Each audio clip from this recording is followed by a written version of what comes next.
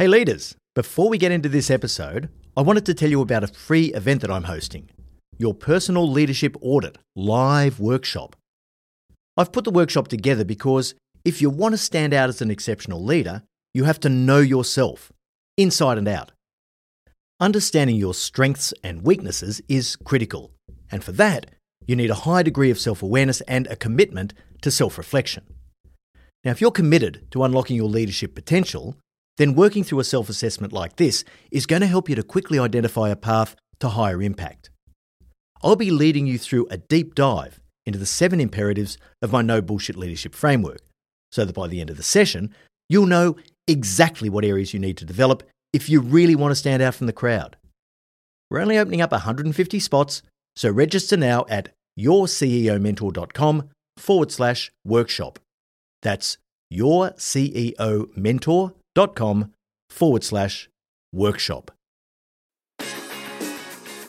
Welcome to the No Bullshit Leadership Podcast.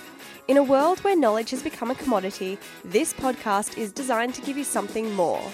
Access to the experience of a successful CEO who has already walked the path. So join your host, Martin Moore, who will unlock and bring to life your own leadership experiences and accelerate your journey to leadership excellence. Welcome to Moments with Marty, your short, sharp shot of leadership insight to help you stay on track between our weekly episodes of No Bullshit Leadership. If you need to be liked, and you've got aspirations of being a leader, you're going to find yourself in trouble pretty quickly. Virtually everything you do as a leader puts you into a potential conflict situation. Seeking popularity is going to stunt your leadership growth, it'll dull your decision-making, and it'll feed your tendency to procrastinate. Popularity doesn't matter. Respect does.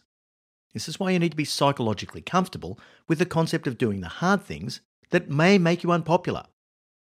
The leader's mantra has to be respect before popularity. Respect before popularity. Think about all the ways that your popularity is going to be threatened in the day-to-day leadership arena. Think about building team capability and performance. Well, you have to be able to challenge, coach, and confront your people if you want to build team capability. Many leaders believe that keeping people happy is what drives discretionary effort, which is an easy rationalisation to make you feel okay about avoiding any conflict. But if you don't challenge your team, it'll grow weak. When people aren't pushed or stretched, their performance becomes mediocre compared to what it could be. People can't give their best if you don't help them bring it out. Great team builders put respect before popularity. Think about negotiation. By definition, this is a conflict situation. If you can't sit comfortably in this conflict, you can't optimise the outcomes for your organisation. You'll make poor decisions, you won't be able to listen well, and this means you won't be able to align your position with your counterparts. You'll simply make bad deals. Great negotiators put respect before popularity. How about creating a culture of robust challenge? Now, many leadership teams are simply too polite, which is often a sign of a passive defensive culture. Whatever's going on in their heads, they certainly don't put it on the table. They don't debate and challenge other people's ideas, which is an essential ingredient of getting the best out of your team. If you can't sit comfortably in conflict, you'll subconsciously welcome that lack of challenge. You certainly won't foster the constructive tension that's so essential in a high-performing leadership team. You'll train your people to not contribute anything that's controversial.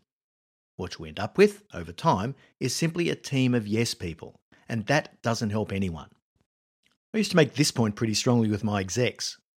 If someone agreed with me too often, I'd pull them aside and say, hey look, you've got to bring something unique to the table. If you think the same as I do, then at least one of us is redundant.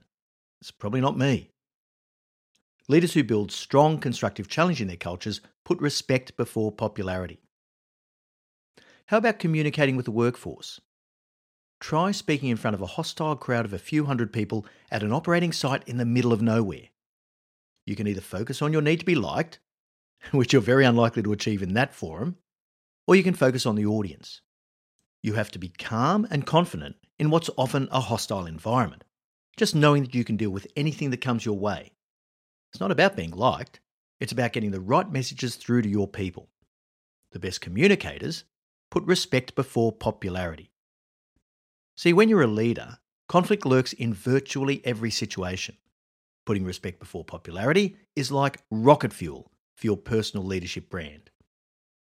For more depth on this insight, listen to episode 1 of the No Bullshit Leadership podcast, Respect Before Popularity.